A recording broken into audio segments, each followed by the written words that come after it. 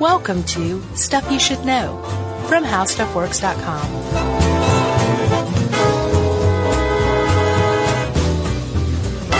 Hey, and welcome to the podcast. I'm Josh Clark. There's Charles W. Chuck Bryant. I've decided to talk about 85% speed right now.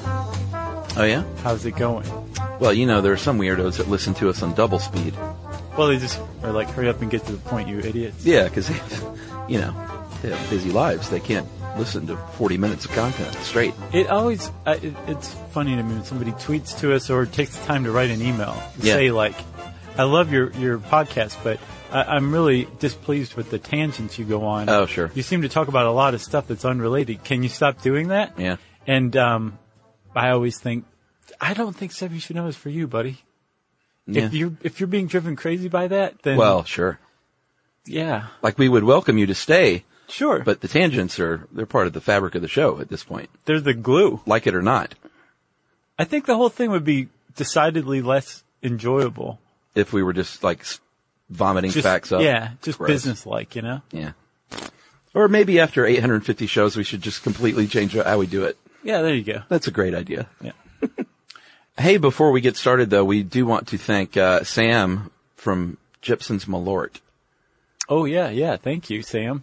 We mentioned the unique liqueur, Chicago brand liqueur on our PR show. Right. Live in Chicago. Because you tried it, like, before the show. Yeah, well, I've tried it a few times. Oh, I gotcha. And it's, you know, as John Hodgman said, it tastes like pencil shavings and heartbreak. That's his descriptor. But Sam heard us talking about Crown Royal. Woo! And was like, wait a minute. They talked about Malort, and I didn't send him anything. Yeah. Attention, all other distillers in America.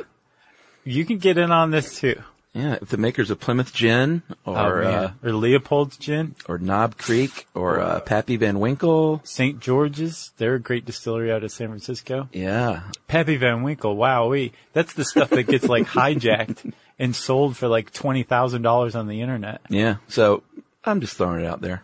I'm picking it back up, bringing it back here, and throwing it again. We're happy to drink your booze and talk about it ad nauseum. You know what else we're happy to talk about, big boy? What's that? Bonsai. Yes, which I don't know if I was saying it wrong, but right before we press record, you said, it's not bonsai, it's bonsai. And I was like, what's the diff? It's not bonsai. Oh, with a Z. Right. That means heads up. Right. Bonsai, or bonsai. With an S. Right. It basically means plant in tiny container. Yeah, those are the cute toy trees. Yeah. That, Mr. Miyagi. are made of plastic. It depends. Target has some. They definitely have plastic ones. Yeah, if you search bonsai, it's one of the things that comes up immediately. Fake trees. I think it's called like nearly real. Oh boy. Or nearly natural, something like that. Mm-hmm. And, it does not look nearly natural. It's like near beer. You ever heard people call non-alcoholic beer near beer? Yeah. I think it's kind of funny. I used to, I probably shouldn't tell that story. So, with bonsai, Chuck, we're talking, like you said, the little toy trees. And yeah, there's plenty of fake bonsai out there, but they're just kind of, it's the same thing as fake flowers, you know? Well, it sort of flies in the face of what's special about bonsai, which is that it's a living work of art. Right, it does. And a lot of people are like, well, that's just a weird freakish tree that you've been abusing for the last several decades. Yeah. Some people actually do criticize bonsai because really? It is, yeah, it's like docking a dog's tail or it's nothing like that. But depending on how you feel about plants, it's the same thing. You're taking something that's natural and literally bending it to your will. So there's an anti-pruning movement going on around the world? Maybe. I don't know if I would go that far to say it. But if you are invested in bonsai, if you do appreciate bonsai, part of the whole point of bonsai is you're creating a tableau that is a living depiction of nature. Yes. Rather than a painting, you're creating a living version of basically a painting. Yeah, sculpture, living sculpture. Yeah. Yeah. That's even better. Like you can make it out of sculpey clay? You could, but then you've totally missed the point of bonsai. Well, that'd be fun too, but it's something different, right? Yes, absolutely. Yeah. So, we're going to talk about how to bonsai. I have to say, is that a verb as well? It is now. Oh, okay. We're gonna, Jerry's just cracking up this episode. She's reading, I Crack. see. I got you.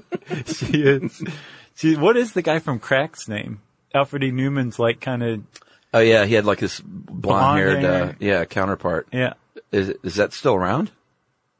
Because they're sort of a different thing than they used totally. to be. Yeah. Yeah, there's this great story behind Cracked. Like, Cracked was around for, decades, and it just got left to languish. Right. And I guess some fan came along and was like, hey, I noticed like you're basically just waiting around for Crack to die. Can I have a stab at it? A crack at it? I specifically didn't say that, but yes. Yeah. And they're like, whatever, kid, go ahead. And the guy basically resurrected Cracked in his basement. Nice. Brought it back from the dead, and now it's like huge. Well, they just sold for a boatload of money. Oh yeah? Good for them. I hope it went to that dude who resurrected it. I do too. That's great. I don't remember how we got onto Cracked. Jerry was laughing. Oh, she was reading Cracked. Yeah. That's right. So back to bonsai. Like I said, we're gonna talk about how to bonsai, which, like you said, is a verb now. But let's talk about the history of it first. Yeah, like many things in the world, and especially many things that you might associate with Japan, it started earlier in China. Yeah. Before it made its way to Japan. And in China, it was called, well, in Japan, did you already say what it literally means? I think you did. Yeah, it means plant in a tray. Yeah, plant in a tray. In China, it was Bonsai, which means tray plant, not too far off. No. And if you go all the way back to the Tang Dynasty, there is evidence, on tomb paintings that they had these little prune trees in shallow pots. Yeah, it's just like part of the painting in the tomb. It's not like featured, it's just part of it, kind of depicting regular life. They're like, oh, okay, well, at least by 706 CE, there were people doing bonsai in China. That's or right. Bonsai. Yes. Right? It may go back even further than that. There's a legend that an emperor around about 206 BCE wanted his entire empire, China, recreated in miniature in his backyard. And they suspect that it's possible that may have given rise to bonsai. That makes sense. Yeah. They're like, we got to make tiny trees now because the emperor wants a toy. Yeah. Yeah. But then either through trade or through gifts, exchanges of state departments and stuff like that. Right. Japan does what it always did, and it got its hand on something and then took it to the nth degree and perfected it. And made it awesome. That's what Japan does. That's what they do. There's an ancient Japanese scroll that I found, not literally, in my backyard. In your attic. That I found on the internet. And it says, this is around the Kamakura period, which was 1185 to 1333. And it says, to appreciate and find pleasure in curiously curved potted trees is to love deformity, which I thought was interesting. And the article I read said it, we don't know whether this is positive or negative. Right, yeah. I think it means positive. Maybe the writer was passive aggressive. Maybe. I thought it was a pretty interesting quote, though. Oh, yeah, for sure. Because, again, you're training trees to be little freaks of nature, basically. Yeah, and like a lot of other works of art at the time, it starts out with like monks and Buddhists, and then eventually it becomes like part of the rich elite, and then eventually works its way to the common folk. Right. So by I think the 13th, 15th, 16th century, it was somewhere in the 300 period. It had become like a pretty well established hobby in Japan. I got the impression that it wasn't necessarily thought of as an art form until the West saw it for the first time. So in the 17th century, Japan was getting really tired of Westerners trying to convert them to Christianity and basically exploiting them in unfair trade practices. Yeah. So they said, you know what, Westerners, get out. We are isolating ourselves. We're closing ourselves off to trade with the West, except for a few Dutch and Spaniards. And then the Chinese. Yeah. Everybody else go away. Mm-hmm. And they stayed like that for a couple hundred years. And I believe it was Millard Fillmore who sent Matthew Perry, Chandler Bing, over there with the squadron of Navy freighters and huge cannons and guns saying, you're going to trade with us. He said, could you guys be any cooler? You have all kinds of cool stuff. That's my Chandler. So Japan opened up basically at the barrel of America's guns. Yeah, we should do a show on that. We've talked about it enough. Mm-hmm. It's really interesting, the isolationist period. Yeah. Like, what went on there then?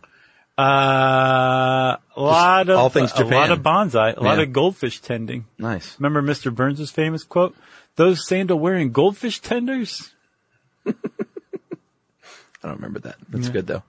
But as far as coming to the West, there were a couple of big fairs where it kind of exploded. The Paris World Exhibition of 1878 and the London Exhibition of 1909, where, of course, people in the West just probably flipped for it. Yeah. Because it's so cool. Yeah. It is. Like, oh, man, researching this, I just, every time I would come across a new term for like a style or something, I'd go look it up. Oh, yeah. And I'd end up spending a half an hour just looking at bonsai pictures. Yeah, me too. It's really engrossing. Yeah, I was gonna be like, all right, I'm doing this. I definitely am. But I'm gonna wait. For what? Old age. So like 3 or 4 years from now. Yeah, I think I'm going to get into it. Yeah, I think it's just for me, I've got too much going on right now to do, but it's going to be a great retirement pastime for me. Yeah. I could see myself really like spending days and days. I can see it too. Caring for these little guys. Cause I like tiny things and miniatures. Oh, you're going to love bonsai. Yeah, like the little tiny Tabasco bottles that you get in room service and stuff like that. Plus your I go crazy for it. Your doll houses that you've built. All my doll houses, yeah. I don't know. Have you ever read The Doll House? The Heinrich Gibson play? Yeah, sure. It's great. Mm-hmm. All right. Well, I guess we should talk about some of those styles then, huh? Well, you want to take a break first? Yeah, let's do that. Okay.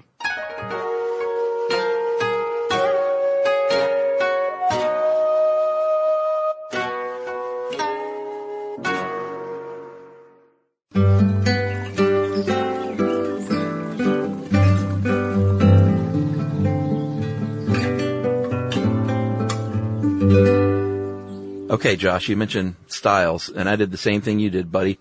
I went and looked at pictures. Yeah. And I put little marks next to my favorite ones, like earmarked what I'm going to try and emulate in the future. I'm very curious if we're going to do the same ones. Okay. All right. You start. So, upright, chokan.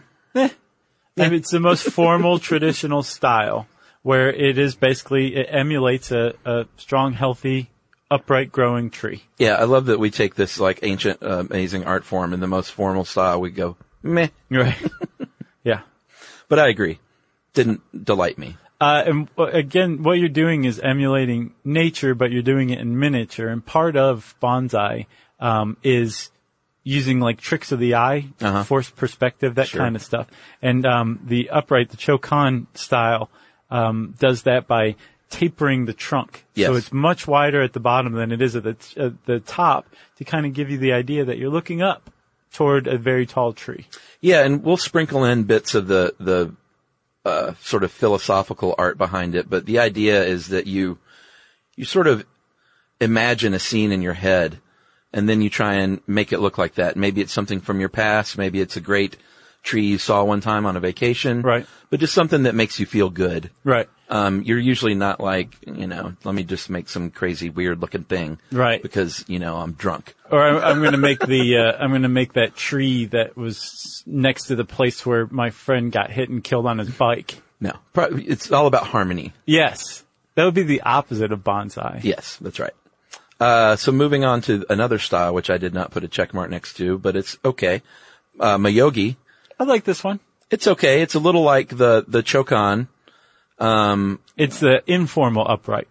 Okay, so a little more style maybe? Yeah, so the chokan is very formal, very straight. The moyogi it's overall, the shape is upright. Yeah. But it can like bend and twist to get to that point. You see what I'm saying? Sure. It's neat. Yeah. I think it's neat. I wouldn't mind doing a moyogi at some point in the future, but it definitely won't be the first one I try. All right, it's down the list a bit. Yeah, it is. The slanting, shakan or... Shaka-kan. or fukinagashi. Yeah, nice. Is that good? Yes. These are pretty cool, I have to say. That has the leaning trunk at a 45-degree angle. Yeah. and the branches follow the angle of the trunk. Yeah, they're parallel to it, right? Yes. Basically parallel, essentially. Right. So they're neat looking. Yeah, and that trunk is slanted in reference to the pot. Right. The lip of the pot, right? Yeah. That 45 degrees. Right. Yes. And we should say, we haven't said it, so we're talking mostly about the trees, and that's what gets the most attention. Yeah. But classically, and at its heart, bonsai it's a balance, it's a harmony between the plant and the pot. Yeah. Like when you're talking about bonsai, the pot is included in that. It's very it's important part of it. The sculpture itself, almost. Right. Yeah. Agreed. And also with that slanting style, supposedly, even though I saw many examples to the contrary, the first branch is supposed to go opposite of the angle of the trunk to provide balance. Right. I think that's in the shogun style. Oh, really? It goes the shotgun? opposite. Yeah. Gotcha. Yeah. All right. All right, Chuck. Next, cascade. Pretty neat. And you just lit up like a Christmas tree. Yeah. Is this yours? So the semi-cascade, the Hanken-gai, is mine. That's the one I'm going to try first. All right. Well, go ahead and describe it then. So basically, and you need a deeper pot. So most pots for bonsai are shallow. Yeah.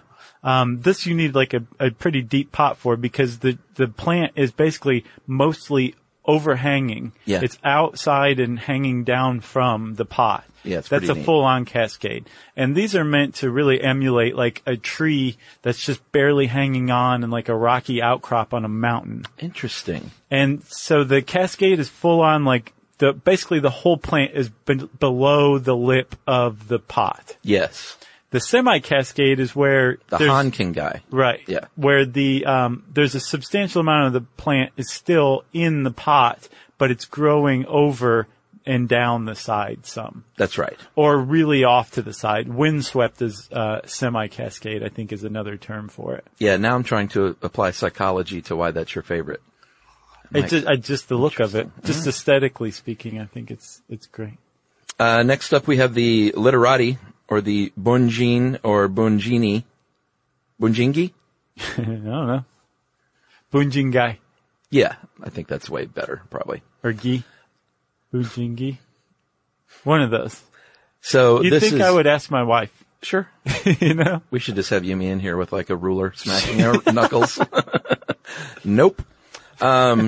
This is the one that's really focuses on perspective.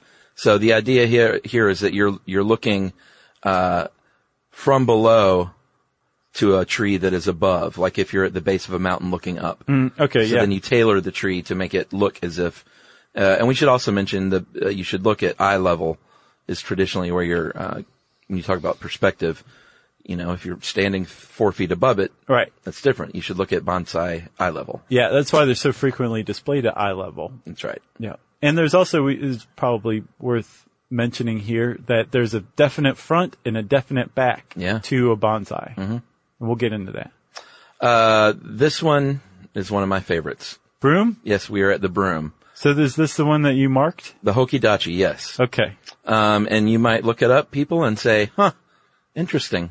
Not the most flashy tree, Right. but there's something about it, man. It has this like really full kind of half dome with just a single trunk jutting up. Yeah. It's just beautiful to me. It's like it takes the shape of like an idealized like maple or oak tree. Yeah. You know? Yeah, it reminded me of a grand oak. Yeah. Well, Yeah. I wouldn't call you flashy. You've never been known to wear like ID bracelets or pinky rings or... I don't know what either one of those things are. You know what a pinky ring is. Nope. Yes, you do. I don't know what you're talking about. A pinky ring. A man's pinky ring. I know what a man is. Okay, well, I'll show you later. So next up is my absolute favorite by far, Okay. the landscape. It's when you create your little miniature scene. It's like a shadow box. Yeah. Which I used to love doing those when I was a kid. My oldest sister was into this, years and years ago. Yeah. She would make more like English gardens kind of in miniature. I love that. With like, you know, with like those gazing balls, she would make like a tiny one of those. It's like yeah. the focal point of the place. It was neat. Yeah, so this is when you have your little nature scene. You got moss, you got little rocks, you may even have a water feature, And it's just, I don't know, man. Ever since I was a kid, I love little things like that. So is that the first one you're going to try? Well, I think I would probably have to work up to that. Okay. You're not going to just do water features right out of the gate? No, but I might. I built my own fountain once. It's not that hard. Okay. You just need a pump. Nice. And this actually, China is still into bonsai, but this is the stuff that they practice called penjing. Oh, really? Yeah, very landscape oriented. Yeah, I might even put a little, like a camping scene, a little fire ring Oh, that'd be great. with some little guys with their acoustic guitars. Right, and then Jason Voorhees is standing off to the side just watching them. Maybe. Root over or root on rock. This is the one I thought was going to be your favorite. Yeah? Mm-hmm. So what's the deal here? You could definitely combine this one with something like Cascade or Windswept. Yeah. It's where you train the roots of the tree to grow around or on top of a rock. It's pretty neat. So it looks like it is really clinging to a mountainside. Yeah, and what they're trying to do in a lot of these cases is give the appearance of like an old tree. You're right. Something that's been around for many years. Yep. When in fact it may be a tree that's like a year old, but it looks like some ancient oak or something. Yeah, and we'll talk about some of the techniques for doing that later, but that is largely it seems like the initial point. Yeah. If you're trying to make it look like an old tree, or you're creating a tree that you intend to live for a few hundred years and get old. Yeah. You know? Yeah, and the oldest one they have in DC, like 400 years old. That's not even close. Oh, really? Yeah. Yeah. I mean, that one's cool. You want to talk about that? Sure. So there's a white pine at the National Bonsai and Penjing Museum in DC, and it's almost 400 years old. But also notably, it survived a pretty big event, the bombing of Hiroshima. Yeah. So, and then it was given as a gift from Japan to the U.S. Why? I don't know. I guess they were like, here, don't ever do that again. Yeah. Just take this thing to remind you, think twice. Right. So there are many, many older ones than that, though, is what you're saying. Yeah, there's one in a museum in Spain. It's a ficus that's like 1,000 years old. Wow. There's another one that's like 1,000. There's a couple that are 800 years old. And the idea is that many times these are passed within your family, correct? Yeah. Yeah. Yeah, very frequently they'll be handed down as heirlooms, right? That's awesome. Now, some of the disparity between ages where they're like, that one doesn't really count. It may have been like 1,000-year-old ficus that somebody found out in the wild and collected and has been bonsaiing for 20 years. Right. So this one, I have the impression, has been bonsaied and in the same family for like 6 or 7 generations. So it's been like tended to. Yeah. So it may have been kind of old when it was collected. Uh-huh. But it's been bonsaied for hundreds of years. Amazing. All right, to finish up the last category, which I think is pretty cool, multiform or ikada or sokan or kabudachi. And that is when you have the illusion that you have more than one tree, but it's really just one tree. Yeah, that's neat. It's pretty cool. So it looks like, it's generally jutting out from the bottom, obviously, of the root structure up, and it looks like a couple of trees. Yeah. But it's a single tree. Some people cheat and put several trees in there, but... Well, you can do that, right? A little, your own little forest? I guess so, but isn't that then really the landscape? The saikai? Maybe. I think, what are the bonsai police going to come knocking on your door? Yeah. You don't want to mess with those guys. No, you don't. They'll ignore you. All right, let's talk a little bit about what kind of plants you can use, because I did not know this. I thought there was a special kind of tree that everybody used to make a bonsai. Yeah. But in fact, it could be a tree that out in the wild is 30 feet tall. Mm-hmm. I had no idea. I thought they were little miniature trees that just grew up to be like a foot tall. Yeah, no, apparently that's like a common misconception. I saw that during research a couple of times. Yeah. The whole key is you are dwarfing a tree. Uh-huh. And you're doing that by keeping it in a small container and keeping its roots trimmed back. Yeah. So that it comes to basically go against its natural processes and just stays small and miniature. But yeah, basically any plant can be bonsaied. Crazy. It is. And what I didn't realize is that most bonsai is meant to be outdoors. I didn't either. I thought it was strictly indoor. Yeah, and there are indoor varieties. Like you can take indoor plants or plants that do well indoors and make them bonsai, and that's becoming more of a thing. But for the most part, if you're doing especially something with like a pine or a deciduous tree or a juniper, those are outdoor plants, and your bonsai is meant to stay outdoors, except, if you bring it in and use it as a centerpiece or something once in a while. Yeah, and for those trees, it makes a point in here that they have a natural yearly cycle that will be disrupted if you keep it indoors.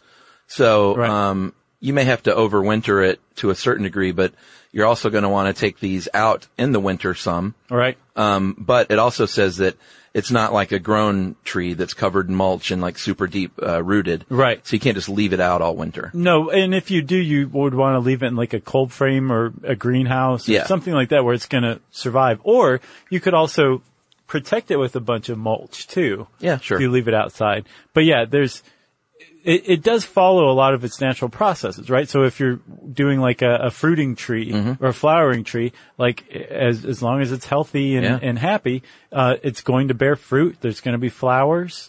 Pretty cool. Yeah, it's very cool. But you are simulating nature in that the roots are being kept shallow and trimmed. Yeah. So you have to take that into consideration by protecting it from cold and for making sure it has a lot of water too. Yeah, we'll get into the specifics of care here in a minute. But as you said, you can pretty much use any tree. Ideally, what you want to use is some sort of tree or shrub that have small leaves or needles and that can get super dense. Yeah. So you just have sort of more material to work with for your art form. Right. How's that? I think it's wonderful. And it all starts with the roots, right? Yeah. So when you're looking for a specimen, you can just go to like your local nursery. Some people grow stuff from seed. You can also take cuttings and grow them in like rooting hormone or something like that. Man, if you start from seed, that's neat.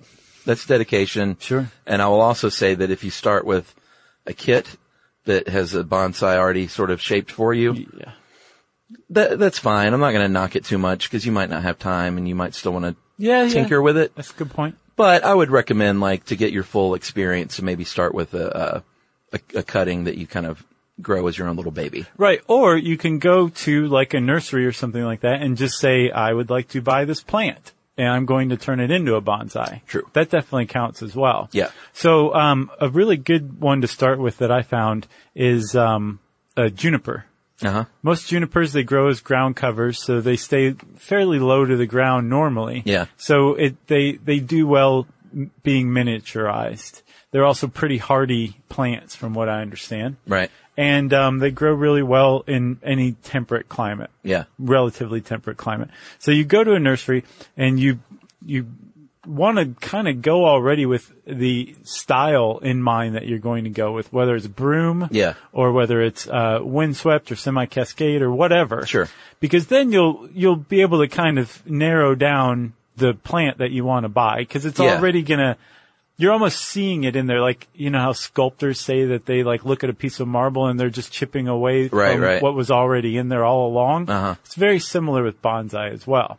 Yeah. So you go in, you find the plant that kind of suits your needs a little bit, and then you dig down and you want to find the first roots that come off of the trunk, and that's what's called the crown, right? That's right. And as long as those are pretty healthy looking and intact, it's probably a pretty good bet that you can turn that thing into a bonsai. That's right. And you should remember too that, the more you want to alter the tree, the probably younger and smaller it should be to begin with. Right. 'Cause you can only do so much. You know, you can't take a tree that's like stick straight and be like, all right, now I want it to cascade all the way back down. You might be able to, but it would take decades to get it to grow like that. I would say you'd have to be a bonsai master. Yeah, you would. In order to do that. Again, like Mr. Miyagi. But these exposed roots, it's going to give the appearance, if you want to have that age look like it's an ancient tree maybe. Ancient trees usually have these great big roots that you see sort of on top of the ground. Right, exactly. So that's a neat thing you can do with your bonsai. Yep. Plus also what's great, when you dig down to those top roots that form the crown where the trunk ends and the real roots begin, there's going to be plenty of feeder roots above that. Yeah. And you're actually going to want to trim those away. But it gives what was once a pretty short plant suddenly has a trunk now. And you're like, oh, okay, wow, I see where this is coming from. Uh-huh. It's starting to take shape just right out of the gate. Yeah, and what you're doing, we'll talk about pruning in a bit, but how you're shaping this is with wire, either with like aluminum or copper wiring that you can leave on to bend the tree to your will, to like a year, but you want to be careful and not make it too tight because it can actually cut into the tree, which you don't want at all. And, so you keep an eye on your wiring, and the idea is that, again, with harmony, you don't want a mess of branches obscuring one another. You want each branch to have sort of its own personality. Exactly. Yeah. So you want to talk about how to start a bonsai? Let's. Okay. So you go in, you find your plant. And by the way, we're going to kind of give you a step by step, but I found a really good website called bonsaiforbeginners.com. Uh-huh. And they have a really, really good, really well written, even though there's lots of misspelled words, but just, it's really understandable. Is 4 the number 4? That's like FORE. Oh. No, Bonsai for Beginners. Wow, yeah. I don't remember if it is the number 4. I don't think it is. Okay. Just look it up. Sure. And if it's somebody from New Zealand writing, you found the right one. But they basically have a great step-by-step of how to do it. All right. So you want to buy a tree. A good time of the year to do this is to go in the spring, when the growing cycle begins, and go to your nursery. And, like you said, you're looking for whatever tree that fits your mind's eye of what you eventually want. And it says in here to start with your scene and work toward that. Right. I think I would be more inclined to sort of freeform it a little bit, over the years. Okay. Which I'm sure is fine. You're right? going to be the bad boy of the bonsai world, aren't you? Maybe so. You never know what I'm going to do next. Exhibitions wearing like a motorcycle jacket. Possibly. So the price is going to vary depending on what kind of tree you're getting. And of course I looked up the kits. They're, they can be 50 to a couple $100. Right. Depending on the kind of tree and like how finished looking it is. Right. Or, I mean, like you can go spend 10 to 20 on like say like a juniper. Yeah. And there are plenty of bonsai tools that you can buy. The internet will be happy to take your money for that. But you can also make do with other stuff like florist's wire. You can get the copper wire you need from probably a hardware store. Yeah. Pliers. Pliers. Scissors. Smaller the better. Sure. Like those little first grade scissors. Exactly. With the round ends. Right. Mm-hmm. And then you're also going to want like a root rake, which you can just bend a fork and bam, you got a root rake. Boom. So you've got your plant, or we're saying it's a juniper. You're going to dig down. You're going to basically take it out, put it on the table in front of you. You want a spray bottle of water. You're going to take a shot of sake. Right. Get started. Traditionally. Exactly. Uh-huh. You go, whoa, and then, you get started. So you take the dirt off of the top layer all the way down to the crown. And again, there's a bunch of feeder roots which you want to trim from the trunk itself. And then you take a look at the roots, like you scrape the dirt away and you really look at the root structure and you say, I got to get rid of a lot of this. Yeah. And you should already have your pot at this point, by the way. Right. Because this is the first step is the, potting. Right. And I've seen people usually, especially beginners, make the mistake when they're first creating a bonsai that they go real small with the pot. Sure. You're going to go through a couple of pots in the first few years. So they say don't be afraid to use a big pot. As a matter of fact, you should probably use a bigger pot than you think you should for its first pots. Eventually, 3 or 4 years down the road, you're going to finally come to that one pot that this thing stays in for the rest of its life. Yep. And you're going to repot it every couple of years, but you're going to repot it in the same pot. Yeah, you're going to be at a flea market and it's going to there's going to be a golden light shining around this one pot. Yep. And you're going to say, that thing's $20. Yeah, and James Brown's going to be like, do you see the light? And then you'll talk him down to $14 and then up to $17 and then you'll meet at the middle at $15. Nice. And then you've got your pot. That'll be a great day. All right. So you're at the roots, I think. Yeah. So when you trim the roots away, I was really surprised by this. You want to trim about 2/3 of the roots present on your plant when you buy it. Yeah, it even says in here, this seems extreme, but don't fret. No, and the roots you really want to go after are the bigger ones, the more established ones. You want to leave some at the top, at that crown, but especially if you're dealing with a tree and it has a taproot, that root that goes like straight down. Yeah. That's actually not as much for watering as it is for stability, and you don't need it in your tiny little shallow pot. So you want to get rid of roots like that. Yep. You've got your pot. You want to put a little thin layer of gravel for drainage. Yeah, and that's another big thing. Your pot has to have drainage holes. Oh, yeah. Good ones. Yeah, you're the lawn watering expert. You don't want a quarter inch of water over it just standing. All right, so you've got your pot, you've got your gravel down there. You've trimmed your roots, and you need your soil mixture. Yeah, this is a big one. It's a big one, and there are different schools of thought on what kind of soil. It says in here equal parts sand, peat, and loam. Yeah, I guess that's like a generic, right? Like go-to bonsai soil. But you want soil specific to your tree, right? Like if you have a juniper, that's going to probably be different soil than what like a olive tree needs. Yeah. And so you just need to find out about the plant that you're bonsaiing and find out what kind of soil it likes, how much water it needs, what kind of nutrients it takes, and what kind of sunlight it needs especially. That's right. It's a big one. So you stick that sucker in there. You've got your trimmed roots, and you want to spread them out really evenly, toward the edges of the pot. Yeah. Of the container. Right.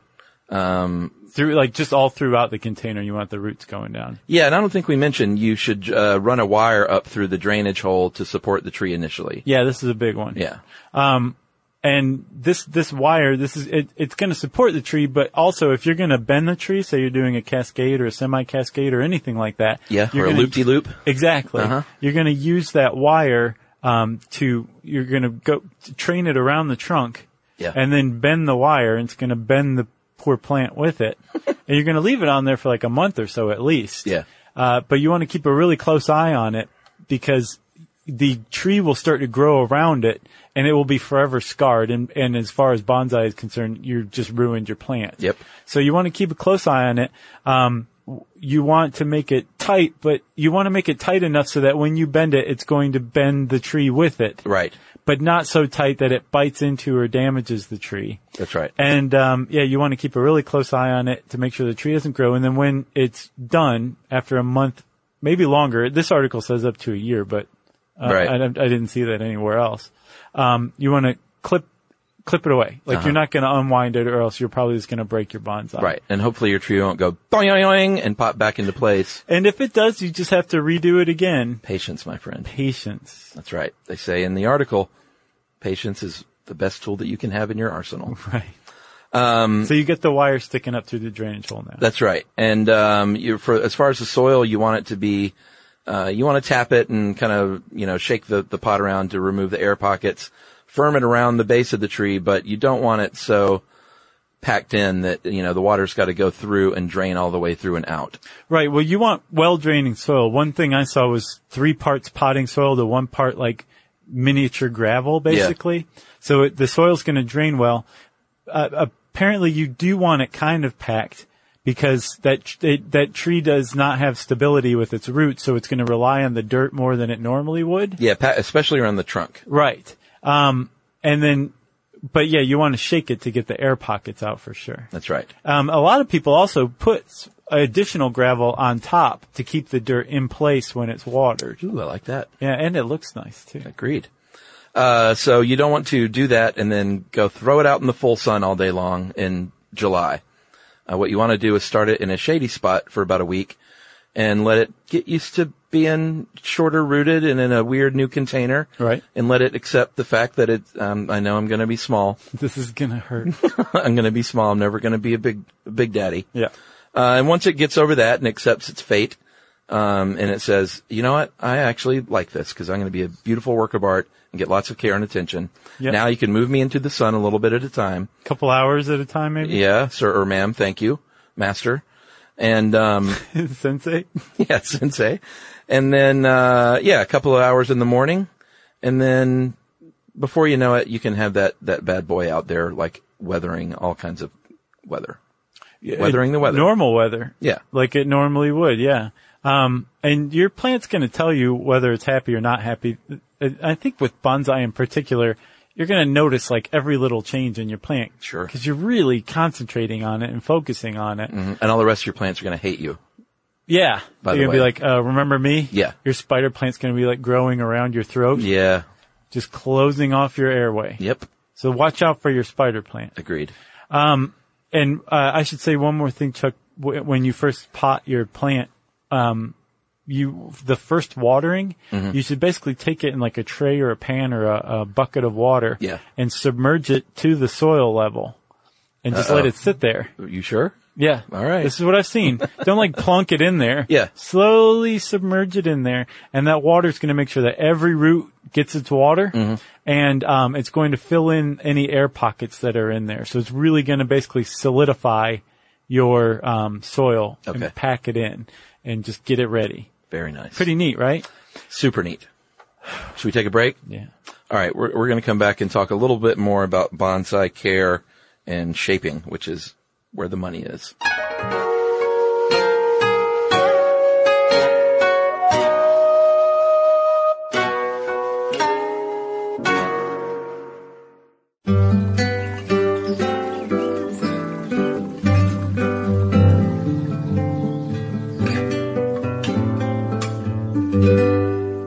So, Chuck, you got your bonsai. Yep. You are, you've moved it back out into the sunlight. It's basically accepted its fate as a smaller version of itself. Yeah. You've named it, Right.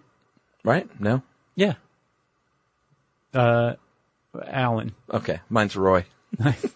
So Alan and Roy, the bonsai twins, are hanging out outside. When you first pot it, you can also prepare the limbs too, where you're basically trimming the limbs back. So remember there's one in the front, there's a front and a back to it, right? Yeah, which you should establish and stick to. All right. Typically with bonsai, in traditional bonsai, the first limb is about a third of the way up from the dirt. And it's going to jut out to the right. Okay. Second one is going to jut out the opposite direction, but it's not going to be even with the other one. It's going to be another about third of the way up. Okay. You rarely want, limbs even with one another. It's called a bar. That's unsightly. Exactly. So the next one juts out the opposite direction. And then the third one is about another third of the way up, and that juts out towards the back. Right. So it gives the impression of distance, of perspective. Yeah, and by balance. having it growing out the back. Yeah. Yeah. Balance and harmony. And you do this you can take that same wire, different lighter wire, depending on the size of the limb, and bend them in the ways that you want. But more often than not, you're going to be creating these illusions or this pattern by trimming your bonsai. And like you said, this is where the money is. This is where, when you think of bonsai, this is what I think of. Little old Japanese people like trimming the limbs off of tiny plants. Yeah, and it's, again, you're striving to make it look like something larger that you would find in nature. Sure, you could get super weird and avant-garde with your form and your shape, but in general, traditionally, you want it to take a form that you would find out in the wild somewhere, just on a smaller scale. But that's the effect of wind, of sun, of weird weather, of poor soil, of just the weirder looking the tree out in nature. Basically, the harder the life it's had, and you're trying to recreate that through nurturing, which is kind of counterintuitive. But if you just stop and think about what you're looking at in nature that you're trying to emulate, you'll probably figure out different ways to do it. And if you haven't figured it out, somebody's probably been doing it for 1,000 years already, and you can go get yourself a book or look on the internet to find a technique. Yeah, so like you said with the wind, like the real tree in real life that's on the mountaintop, the wind is trying to kill it. Right. And it's leaning out over the edge of the cliff. Yeah. Like, oh man, my days are numbered. But you nurture that in your own bonsai and you emulate that, and it's, I don't know, I like the idea of it for some reason. It's neat. It's like a tribute almost. It's an homage to that tree that's hanging on by a root. Yeah. When it comes to light, you want to rotate it around. You don't want it getting the same the same side exposure to sunlight every single day. You want to rotate it around. You want to keep an eye out for bugs and insects. Yeah, for sure. And again, you're paying attention to your bonsai more than your other plants. So you're going to notice, like, if it suddenly has an insect infestation. Yeah, little larvae, what are they called? Spittle bugs, black or red dots of mites. It says you can brush these away. I imagine you could smash them with a framing hammer if you wanted after you brush them off. Right. But I bet in the Japanese bonsai tradition, you're probably brushing them away with a little paintbrush. Right. Like you go hit the spider plant. Hey, spiders are okay, man. They eat the little bugs for you. Oh, the spider plant, I mean. Oh, the spider plant. I Yeah. see. Yeah. Well, you got to watch out for that thing. It's trying to kill you and your whole family. Exactly. So that's where you need to funnel your spittle bugs. Watering is another big one too. Depending on how hot it is outside, you may end up needing to water your bonsai like 2 times a day. Yeah. Which means if you're into bonsai, you probably don't leave your house very much. You most likely want to water your bonsai every day. Depending on, again, the plant, but most bonsai needs watering every single day. Yeah. And twice on hot days. Yeah, and what you don't want is, as you're paying attention to it, you don't want a soggy, boggy, base where your soil is. That's a really bad sign. That means you probably didn't put down enough gravel on the bottom. Yep. Or your soil mix doesn't have enough gravel or whatever mixed in to make it drain quickly. That's right. Because it's tough to overwater a well-draining potted plant of any type, including bonsai. True.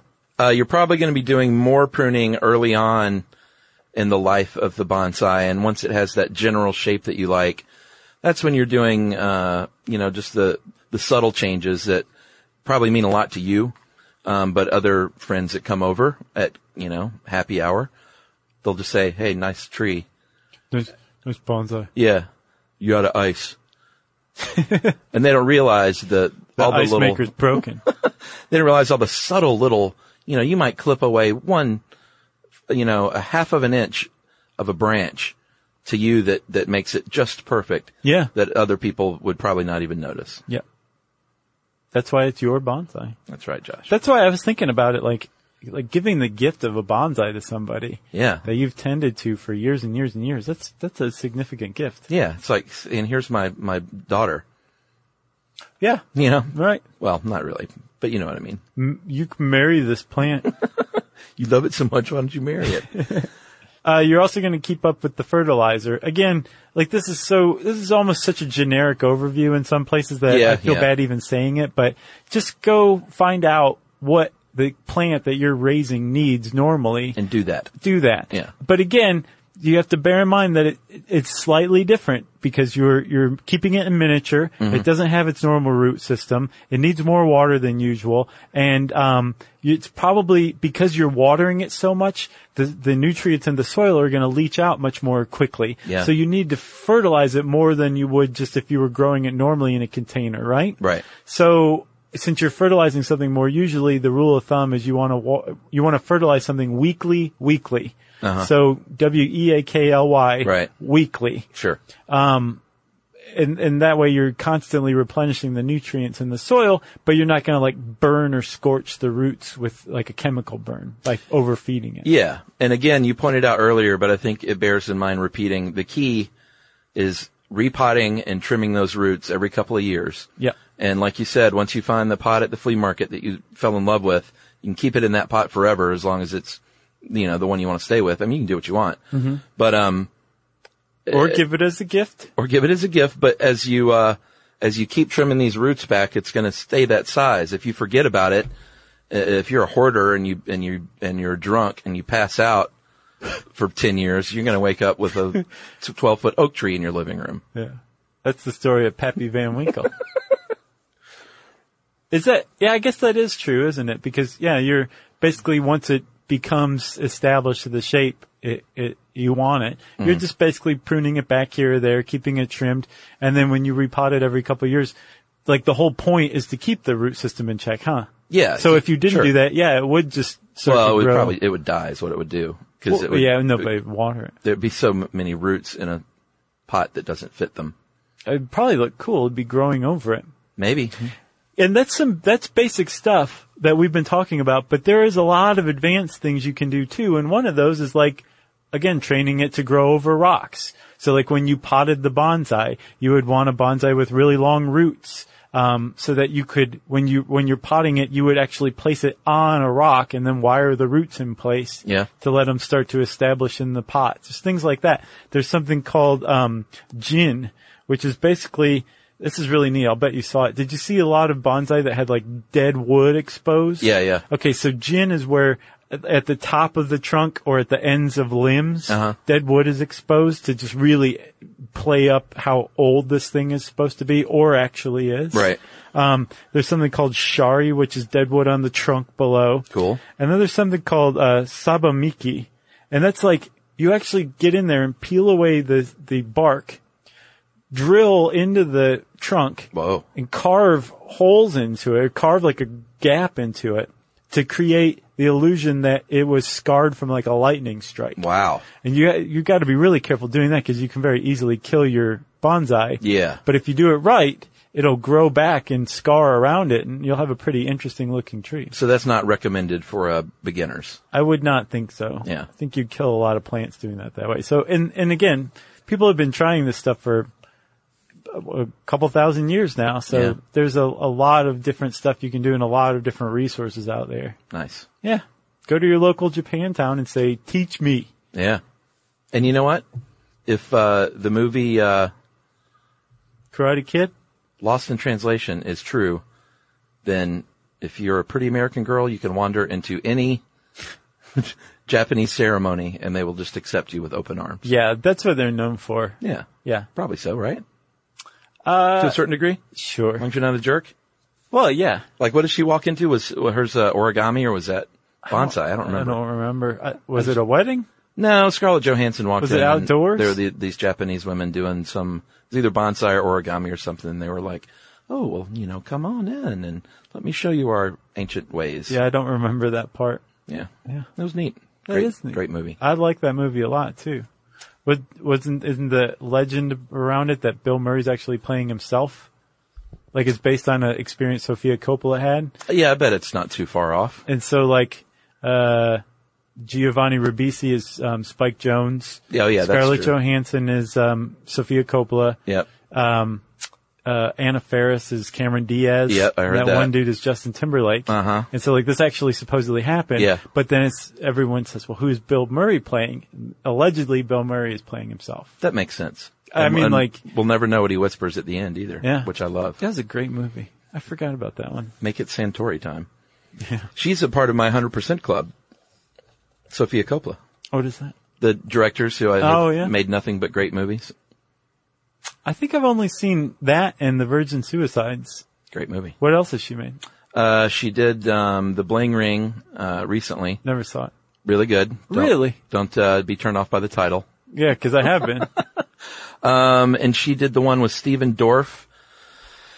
Oh, I can't remember where he's the actor just sort of holed up in the Chateau Marmont. Before daylight. With his daughter. No. Before sunrise. Nope. Before tomorrow. Nope. And she did the one, Let Them Eat Cake, Marie Antoinette movie with Kirsten Dunst. It was fantastic. I never saw that one either. Yeah, they're all great. I think she's top notch. I'll check them out. If you want to know more about bonsai or Sofia Coppola, you can type those words in the search bar at howstuffworks.com. And since I said that, it's time for listener mail. Yes. I'm going to call this Tornado Miss. Already? That thing just came out today. I know, man. And you know what? I hope everyone's all right because there are tornadoes like kind of all over the place today. Yeah, I heard Oklahoma's got Kansas. Man. Hey guys, love the show. You mentioned Tornado Miss episode that I bet you would get an email from a civil engineer, and here I am. Just wanted to share an interesting fact about designing wind-resistant buildings. I remember the day of the 2008 downtown Atlanta tornado you mentioned because it was actually the last day of classes at Georgia Tech before I went home to Florida for spring break. Ironically, I just learned in one of my classes that one reason most skyscrapers are not the same basic shape from top to bottom is to alleviate pressure from wind. In the same class, the professor had mentioned that one of the absolute worst structural designs for a skyscraper is a perfect cylinder, which is what our Peachtree Plaza is that had the windows up for so long. Yeah. It's a cylinder. The wind whips all around and ends up hitting the entire face of the building as a giant wall of force rather than hitting the building at different places over time. Not ideal for a glass tube of a building. Anyway, thought you guys would find that interesting. You are the best thing to come out of Athens, in my Georgia Tech opinion. Oh, wow. I see where that was going. Keep up the good work, and that is from Scooter Sheldon. Thanks a lot, Scooter. Scooter Sheldon. I don't know about the best thing to come out of Athens. There's a couple of bands and beers and coffees and football players. I'm going with Scooter's take. All right. Thank you, Scooter. If you want to give us high praise like Scooter did, we're always down with that. You can tweet to us at SYSK Podcast. You can post cool stuff on Facebook.com/Stuff You Should Know. You can find us on Instagram at SYSK Podcast, for real. You can send us an email to stuffpodcast@howstuffworks.com. As always, join us at our home on the web, stuffyoushouldknow.com.